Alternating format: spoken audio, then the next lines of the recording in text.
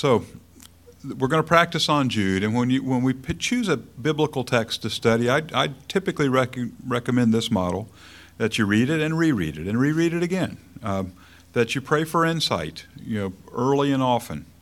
I like to use a study Bible because the study Bibles I use have interesting little commentaries at the bottom or little footnotes and sometimes articles beside them. And then over the last few years, I've switched, for the last year in particular, I've switched from relying more on commentaries to relying more on a Bible dictionary. I think every Bible text has really two audiences. It's the original writer to the people he thought would read it, and it's the Holy Spirit to everybody else, including us. And I think we can get that second message better if we can learn more about what the original author was saying to his original audience. So Jude wrote this thing as a letter. Who was he writing to? What problem was he dealing with? And then how can we compare that to the issues we face today to understand what the Holy Spirit would have us learn from this? And then sometimes I go to commentaries, sometimes not lately, but I usually go to one or two commentaries at the end. It used to be, like when we did the book of Matthew here, I'd read like 8 different commentaries on each passage that we'd study just to kind of get well-rounded and see what the expert said. And now I use fewer commentaries, but rely more on a Bible dictionary to do more sort of my own exegesis, if you don't mind me throwing in a little seminary class term. But I usually do go to a couple just to see if my analysis is matching up with guys who've been at it longer than me. But I suggest reading the Bible 3 ways. Historically, theologically, and relationally. And historically is just the first surface reading. What's it mean? What's going on here? What's the writer trying to say? The theological reading is, based on this text, what more do I know about God? What does this show me about God? And then the relational reading is, what about me? And that's what we all want to get to. It's a living word, breathed by the Holy Spirit, valuable for correction and for training in righteousness. So how's this text, if I understand what this text is saying, how should I live my life? What should I believe? What should I do? What should I stop believing? We live in a world where it feels to me like our society just embraces a lot of lies. And how do we fight against that? Well, we renew our minds with the truth. And so when I find a Bible text where the underlying presuppositions of that text don't match up with the underlying presuppositions of our age, well, I need to change my thinking. And reading and understanding that can help me change my thinking. And if I change my thinking, then I can change my behavior. So let's start right in. Jude has 25 verses. I'd like to just read it straight through and talk about with many interruptions, and talk about what this text means. It starts like a typical letter with the introduction. You and I would write a letter like this, "Dear Joe," and then we'd sign it, "Yours truly," with our name. 2,000 years ago, they wrote letters the opposite way. They named the writer, and then they sometimes will address the audience, but not necessarily ever even name them. So here's the writer. "Jude, a servant of Jesus Christ and a brother of James, to those who have been called, who are loved by God the Father and kept by Jesus Christ. Mercy, peace, and love be yours in abundance." We've done a few of Paul's letters here, and you can see the typical formula here. Jude's the writer. Who's he writing to? To those who have been called. And quite often there's this little greeting. Paul usually said grace and peace. Here we get mercy, peace, and love from Jude. Jude is a name that occurs 8 times in the New Testament. It was a shortened form of the name Judas. And it's probably pretty easy to figure out why they started going with the nickname form. After Judas Iscariot, the name Judas just kind of fell out of fashion. I imagine in the 1930s in Italy there were a bunch of kids named Benito. But I bet after the war was over, they probably went by Ben or something else because that name's just not as fashionable as it used to be. Well, Judas Iscariot sort of ruined that name, so I think it's just likely that a lot of them are going to go by Jude. What does he call himself? He calls himself a servant of Jesus Christ and the brother of James, which is kind of interesting because normally in this era, a guy would name his father, not his brother. So why would he identify himself as brother of James? Well, that implies that the James he's the brother to is a pretty well-known James to his readers. And I can think of only one James that fits that bill, and that's the James who wrote the gospel, or the letter of James, who was a leader in the early church, the one at the Jerusalem Council that said it's okay for Paul to go preach to the Gentiles. And you may know this about him as well, the brother of Jesus. Now, how curious and humble it would be that this guy, if James is the brother of Jesus and he's the brother of James, then he's the brother of Jesus too, right? But he would name himself a servant of Jesus and a brother of James. His readers, I think, would have had no trouble figuring out who he was, but somewhat of a humble description, I would say. Of course, half-brother, right? Joseph was their dad. Mary was the mother of all of them. What else do we know about Jude, if this is the Jude? There are a couple of theories, but this is the prevailing one, and it holds a lot of water with me about which Jude this was. If he's the one who's the brother of James and Jesus, then he's the half-brother of Jesus. He's named in two lists, in Matthew and Mark. His brothers didn't believe. In John, when Jesus was with them, it's plain from the text that they did not embrace his message. They thought, this guy's just our brother. Who does he think he is? And then, of course, after the resurrection, they're with the disciples, and they're making plans, and it's obvious by implication that they became converts to Christianity after they saw the resurrected Jesus. And they're active in the book of Acts and active in the early church. And so seeing the resurrection firsthand, I think, would change a lot of unbelievers into believers. And so I think that's probably his story. Let's read on. Verse 3. Dear friends, although I was very eager to write to you about the salvation we share, I felt I had to write and urge you to contend for the faith that was once for all entrusted to the saints. For certain men whose condemnation was written about long ago have secretly slipped in among you. They are godless men who change the grace of our God into a license for immorality and deny Jesus Christ, our only sovereign and Lord. That changing the grace of God into a license for immorality. We studied the book of Romans last year, and Paul went into that extensively in Romans 6, 7, and 8. And so we've covered that a good bit here. But again, I just want to remind you that this, like with any letter, we should read it at two levels. Jude had a message to his audience, probably Jewish Christians, because of the source material that Jude relies on, and we'll see that later. It's pretty plain that he would have expected his writers to be familiar with Jewish literature. And then the Holy Spirit is speaking to us all. What's the purpose of this letter? To urge you to contend for the faith. And what's that faith? That faith he describes as once and for all entrusted to the saints. I think there's a little message we can grab from that. We live in a society that loves the new and improved. We like the next big thing.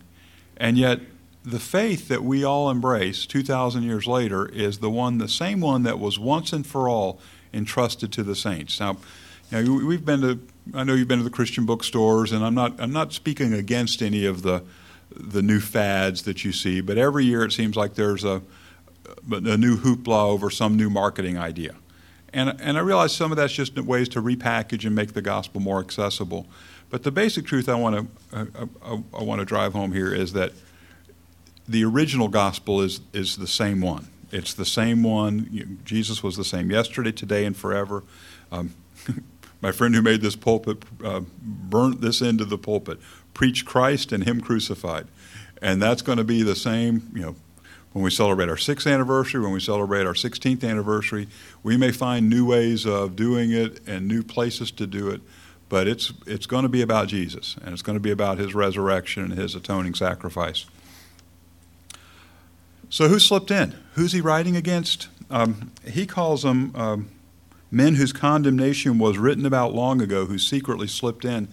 The early church was quite concerned about false teachers, and you see Paul writing about them a few different ways. In Acts, he calls them savage wolves. In Galatians, he calls them false brothers who infiltrated our ranks to spy. And then in 2 Timothy, he calls them the kind who worm their ways into homes. Do we have those here? You look around. Who are the ones who have infiltrated us to spy, or the ones that worm our ways into home? I don't want to. It sounds like they're a little paranoid, doesn't it? And yet this reminds me of the parable that Jesus taught, and we studied this in the spring, about the tares and the wheat, where it's at judgment that ultimately there will be a separation, and some of that separation is going to occur among people who have been going to church, who have been part of at least the society of God's people, but evidently not part of the family of God. And that's kind of a scary message. And so in any institution, there are people who are part of it for whatever reason who aren't really committed to the principles. And here the principle we've got to be committed to is Jesus. And so it seems to me like the message of the Bible is plain that in any church we've got to be careful about this, that it could happen. It could happen to us. Let's read on, verse 5. Though you already know all this, I want to remind you that the Lord delivered his people out of Egypt, but later destroyed those who did not believe. And the angels who did not keep their positions of authority, but abandoned their own home, these he has kept in darkness, bound with everlasting chains for judgment on the great day. So he's telling some stories about separation. And you can read about these in Numbers 14. That was after the spies came and the people rebelled, and God said, you guys are all going to die out here in the desert except for Caleb and Joshua. You're going to wander for 40 years because of your unbelief. You can read about them in 1 Corinthians. I'm going to read the passage to you in Hebrews 3. Who were they who heard and rebelled? Were they not all those Moses led out of Egypt? And with whom was he angry for 40 years? Was it not those who sinned, whose bodies fell in the desert? And to whom did God swear that they would never enter his rest, if not to those who disobeyed? So we see that they were not able to enter because of their unbelief. And you've heard me say this before. I believe unbelief is the gateway sin. That if we truly believe, it'll affect our lives, it'll affect our actions. And any other sin we can indulge in, we can sort of back up and say, if I really believed what the Bible says about me, if I really believe what the Bible says about eternity, that sin wouldn't be so tempting to me. So I think that's why I say unbelief is the gateway. So Jude gives us three examples of separation. They're the unbelievers in the wilderness who wandered and didn't see the promised land, demons and angels, and then next he's going to give us Sodom and Gomorrah, verse 7. In a similar way, Sodom and Gomorrah and the surrounding towns gave themselves up to sexual immorality and perversion. They serve as an example of those who suffer the punishment of eternal fire. In the same way, these dreamers pollute their own bodies, reject authority, and slander celestial beings. So you can read about Sodom and Gomorrah in Genesis 19. It's also a pretty detailed description of them in 2 Peter chapter 2. But listen to what Jude says about the dreamers. Just like the ones in Sodom and Gomorrah, he said these dreamers, the ones that pollute your church, are ones who pollute their own bodies, they reject authority, and they slander celestial beings. Now let's read. Is that a warning for us today? I don't see a lot of people talking trash about the angels. So that third one, I haven't noticed much. But those other two, those are pretty close to home, don't they? Polluting our bodies and rejecting authority. That seems like a pretty apt description of the world we live in. Verse 9. But even the archangel Michael, when he was disputing with the devil about the body of Moses, did not dare to bring a slanderous accusation against him, but said, "The Lord rebuke you." Yet these men speak abusively against whatever they do not understand, and what things they do understand by instinct, like unreasoning animals. These are the very things that destroy them. Okay, what's this story about? Do you remember this Bible story? Don't nod your heads or raise your hands for this yet. Let me finish the thought. Do you remember the story about the archangel Michael disputing with the devil over the body of Moses? And the answer is no. We don't remember that story. It's not in the Bible. I wasn't trying to shake you. It's not there. And yet he's referring to this as if all of his readers know the story. So this takes us to the academic portion of today's message. If you'll indulge me in a little teaching, I'm going to teach you three words that might be new to some of you. They were new to me quite a short time ago, and they're going to help us, I think, understand the book of Jude a little bit better. The words are midrash, apocrypha, and pseudepigrapha. And although they seem like, whoa, what are these words from? They're not that hard to understand, and sometimes you hear them used in other contexts, but they're pretty basic ideas. The midrash, and the reason I want to show you these words is that we'll see material like this as source material in Jude. He's going to quote other writings, and we're not going to find them in the New Testament or the Old Testament. We'll find them in these kind of writings. And let's talk about what they are. The Midrash, that's Jewish rabbinical writings, stuff that the rabbis wrote about their faith, and it's the Pharisee rabbis, they were big-time writers. They loved to describe how they ought to live their lives specifically in order to be obedient to God. And we do that today. Our bookstores are filled with Christian literature helping us to try to live our lives today.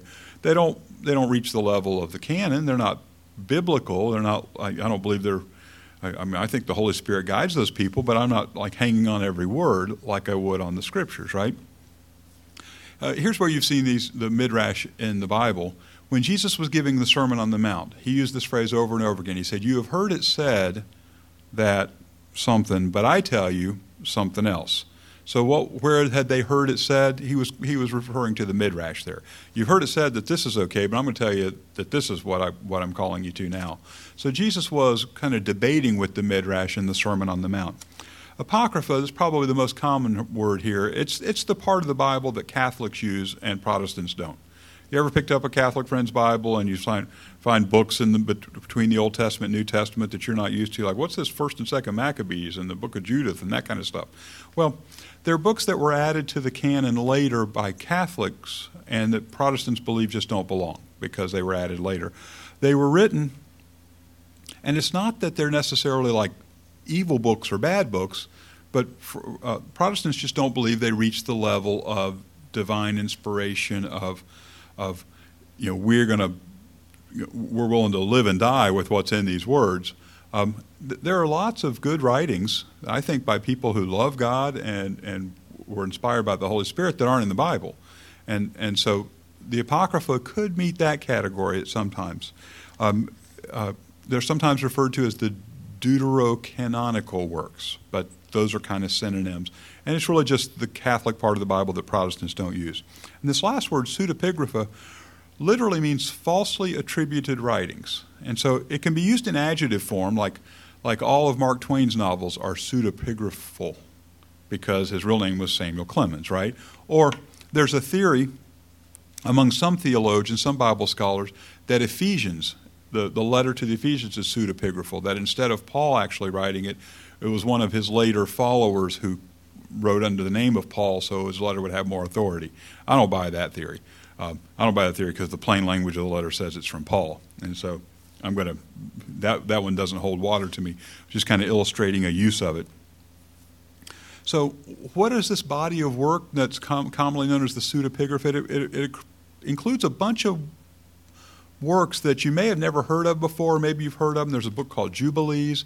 There are two that are quoted here by Jude called The Assumption of Moses and Enoch. There's a first Enoch and a second Enoch. And what makes them pseudepigraphal is that they were written around the time of Jesus, either a century before or a century or two after, and yet they purport to be writings of guys who lived and died much earlier. The Assumption of Moses lived around 1500 BC, and this book that's written 1500 years later called The Assumption of Moses purports to speak for him, but if it was written then it's really not his writing. It's part of the reason it's not in the Old Testament. And yet, Jude's going to quote these. And so that leads to, and one thing that makes it even harder is like some of these books we don't even have. Like First Enoch, you can find significant fragments from that among the Dead Sea Scrolls. It was at Qumran, so the Essenes read that book. The Assumption of Moses, there's no copy of that surviving, but a church father named Clement of Alexandria referred to it, and in writing his commentary on Jude, he said that that's what Jude was quoting from when he told this story about the archangel Michael and disputing with the devil. So maybe that's more academic than we need, but it actually presents a difficulty for people who hold a high view of the Scriptures, like I do and like I hope you do. And here's the difficulty. If Jude belongs in the New Testament canon, and I believe it does because it's there, then shouldn't he have known that those other books didn't? Or flip it around, since Jude belongs in the New Testament canon, don't those other books belong there too? Now that's the question, and my answer to both is no, I don't think so. This part's just my opinion, but Jude's goal was to communicate to his audience in a way they could understand, using images and references they would understand. It's the same goal of any writer or speaker. Now, I realize I'm on shaky ground comparing myself to Jude, but you've seen me in a message here. over and over again. I quote the Bible a lot. I think every preacher ought to quote the Bible a lot, ought to read from the Bible. But don't I also quote Christian sources that aren't in the Bible, C.S. Lewis and Tim Keller and guys like that over and over again? In fact, I go well off the Scriptures and Christian writers. I've quoted the John Belushi character in Animal House and Derek Zoolander to help communicate a message to the congregation in terms that are easy to understand and that we can connect with. Is that okay to do? Is it okay for Jude? Is it okay for me? I'll give you a good example about when Paul did it. When Paul went to Mars Hill to communicate to the Stoics and Epicureans and the unbelieving philosophers there in Athens, he quoted them a poem, and he said, what's true in this poem applies to my God. He's the one in whom we live and move and have our being. Does that ring a bell with anybody? Have you heard that before? Paul said that at Athens to the people he was speaking to. Paul was quoting not from the Old Testament. Paul was quoting a Greek poet, and that poem was an ode to the Greek god Zeus. Now, my point of that is that Paul took what they knew and connected it to what they didn't know. And I think that's what Jude's doing here. He's taking some literature he knows they know and helping to connect it to a truth that he wants them to know. Okay, maybe I beat that to death, but we're quoting. Jude's going to be quoting some sources that we're not familiar with, and that was the biggest question I had as I studied this book. Why does he do that? Okay, so back to the body of Moses. Who wins this fight? The archangel Michael, or does the devil get the body of Moses? And I think I can answer that from Scripture. Take a look at Matthew 17. You've heard this story before, the first 3 verses. After 6 days, Jesus took with him Peter, James, and John, the brother of James, and led them up a high mountain by themselves. There he was transfigured before them. His face shone like the sun, and his clothes became as white as the light. Just then there appeared before them Moses and Elijah talking with Jesus. So I guess Michael, the archangel Michael, won that dispute over the body of Moses because he was there on the Mount of Transfiguration with Jesus and Elijah. Okay, back to Jude, verse 11. Woe to them! They have taken the way of Cain. They have rushed for profit into Balaam's error. They have been destroyed in Korah's rebellion. Any of you read about Cain or Balaam or Korah this week? Good for you. I mean, this is what studying Jude would drive us into. Obviously, we don't want to be like them. We don't want to be like Cain. We don't want to be like Balaam. We don't want to be like Korah. Cain's probably the most familiar of all these guys. He's the one who killed his brother. We can read about him in Genesis 4. He's an example of works without faith. Because Cain made a good sacrifice, didn't he? Yet God knew his heart. And God knows our heart. And it's not about our performance, it's about our belief. Now, our belief gives rise to performance, no doubt. But if the Bible makes it plain a few different ways that it's possible to perform thinking that that's going to earn us God's favor, and God sees the heart. Balaam, to me, is one of the most comically absurd stories in all the Bible. This is a man who has a debate with his donkey and loses the argument. His donkey turns around and they start having this conversation, and instead of like, you're a donkey, why are you talking to me? He kind of has an argument with him, and the donkey kind of puts him in his place and wins the argument. It's a very funny story, at least that part of it. The rest of it's not so funny. And there's a very serious message here, and several New Testament writers commented on the story of Balaam as a guy who earned for himself eternal destruction because he wanted money more than he wanted to follow God. And the text from Numbers doesn't make that abundantly clear, but the New Testament writers who write about Balaam make it clear. I've done messages here on Balaam and on Korah, so the veterans in the congregation this might be familiar to you. But Balaam is a guy who used religion for profit, and clearly the Lord's not going to be for that. And then Korah, that was the Old Testament reading that we started with this morning. Thank you, Ron. Korah is an example of rebellion against authority. You can read about that in Numbers chapter 16. Here's my commentary on Korah. It looked to me like he tried to start the first congregational church and instead got to see the world's first earthquake, and it swallowed him up. And so we didn't read the whole story. We read sort of the setting the stage, but the next day Moses says, all you guys go stand over there, and I'm going to stand over here. And then it's bad news for Korah and his friends. Jude 12. These men are blemishes at your love feast, eating with you without the slightest qualm. Shepherds who feed only themselves. They are clouds without rain, blown along by the wind, autumn trees without fruit or uprooted, twice dead. They are wild waves of the sea, foaming up their shame, wandering stars for whom blackness has been reserved forever. Jude, quite poetic with the metaphors to describe the false teachers here. He called them blemishes, shepherds, clouds, trees, waves, and stars. This guy could turn a phrase and come up with a word picture. That waves one got me because, since we live in kind of a close to the beach community, we tend to think of waves as our friends around here. But he's actually using a reference that Isaiah used back in Isaiah 57. Isaiah said, the wicked are like the tossing sea which cannot rest, whose waves cast up mire and mud. So what he's saying is these false teachers just dig up the dirty stuff. They stir up trouble. Back to Jude, verse 14. Enoch, the seventh from Adam, prophesied about these men. See, the Lord is coming with thousands upon thousands of his holy ones to judge everyone and to convict all the ungodly of all the ungodly acts they have done in the ungodly way, and of all the harsh words ungodly sinners have spoken against them. All right, notice this is in quotation marks. This is a quote from the book of Enoch, 1 Enoch, chapter 1, verse 9. It's broken up into chapter and verse like Bible readings. And again, you can find this among the Dead Sea Scrolls. We're not that familiar with 1 Enoch around here. I've never read it. But here's a quote from it. And just the one thing I notice is he uses this word ungodly 4 times in the same verse. He's hammering home a point. Back to Jude, verse 16.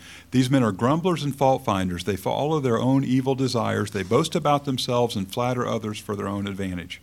So the Bible ought to teach us what to do. It ought to teach us what not to do, right? Here's a list of don'ts from verse 16. False teachers grumble, they find fault, they follow their own evil desires, they boast, and they flatter. So if I find myself doing that, clearly the Bible's instructing me to turn away. Verse 17, but dear friends, remember what the apostles of our Lord Jesus Christ foretold.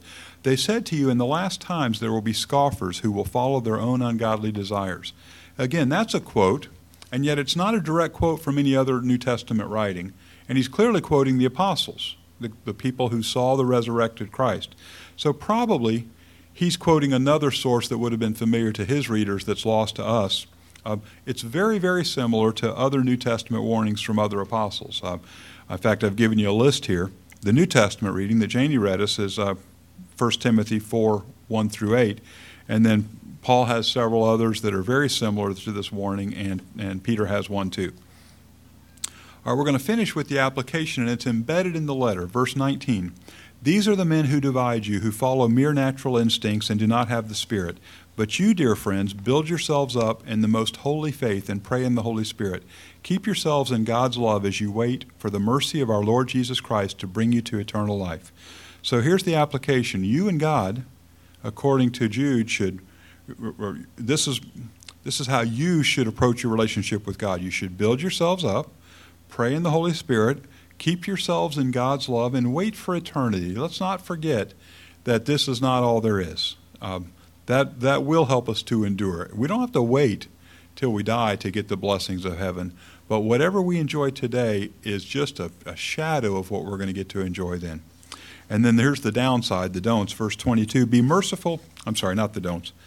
That was our relationship with God. This is going to be our relationship to each other. Verse 22, be merciful to those who doubt, snatch others from the fire and save them. To others show mercy mixed with fear, hating even the clothing stained by corrupted flesh. That last part's kind of weird. What's that about? What are we going to do? Be merciful to doubters. And what he's saying is, we've got these false teachers. When you're being careful to avoid their teaching, don't trample the ones who have been deceived by them. Be merciful to them. Rescue others from the fire. When I see that, I just get kind of a picture of recovery ministry, of people who are, or another Wednesday night we heard this when we discussed it. Your nursing home ministry could be very much described as snatching people from the fire. I mean, some of those folks are the closest people we'll meet, and your ministry there could be seen as that. Show mercy, but this last part is be careful.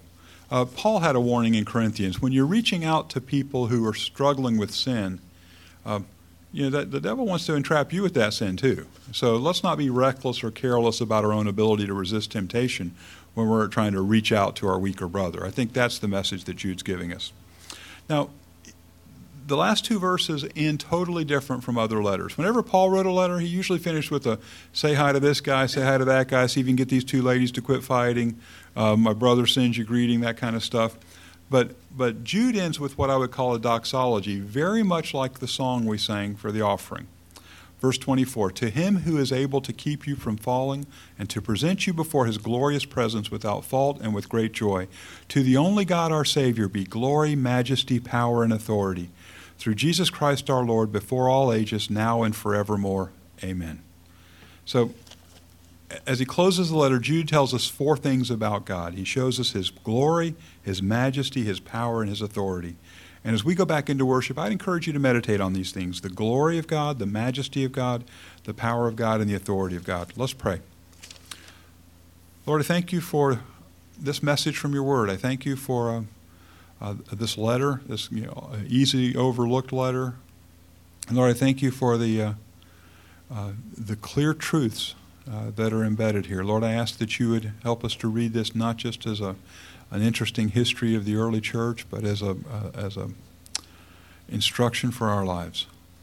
Lord, we don't want to be like the false teachers, and Lord, we don't want to fall prey to their teachings. But Lord, we want to be the people who celebrate your glory. Please show us how to do that. In Jesus' name we pray. Amen.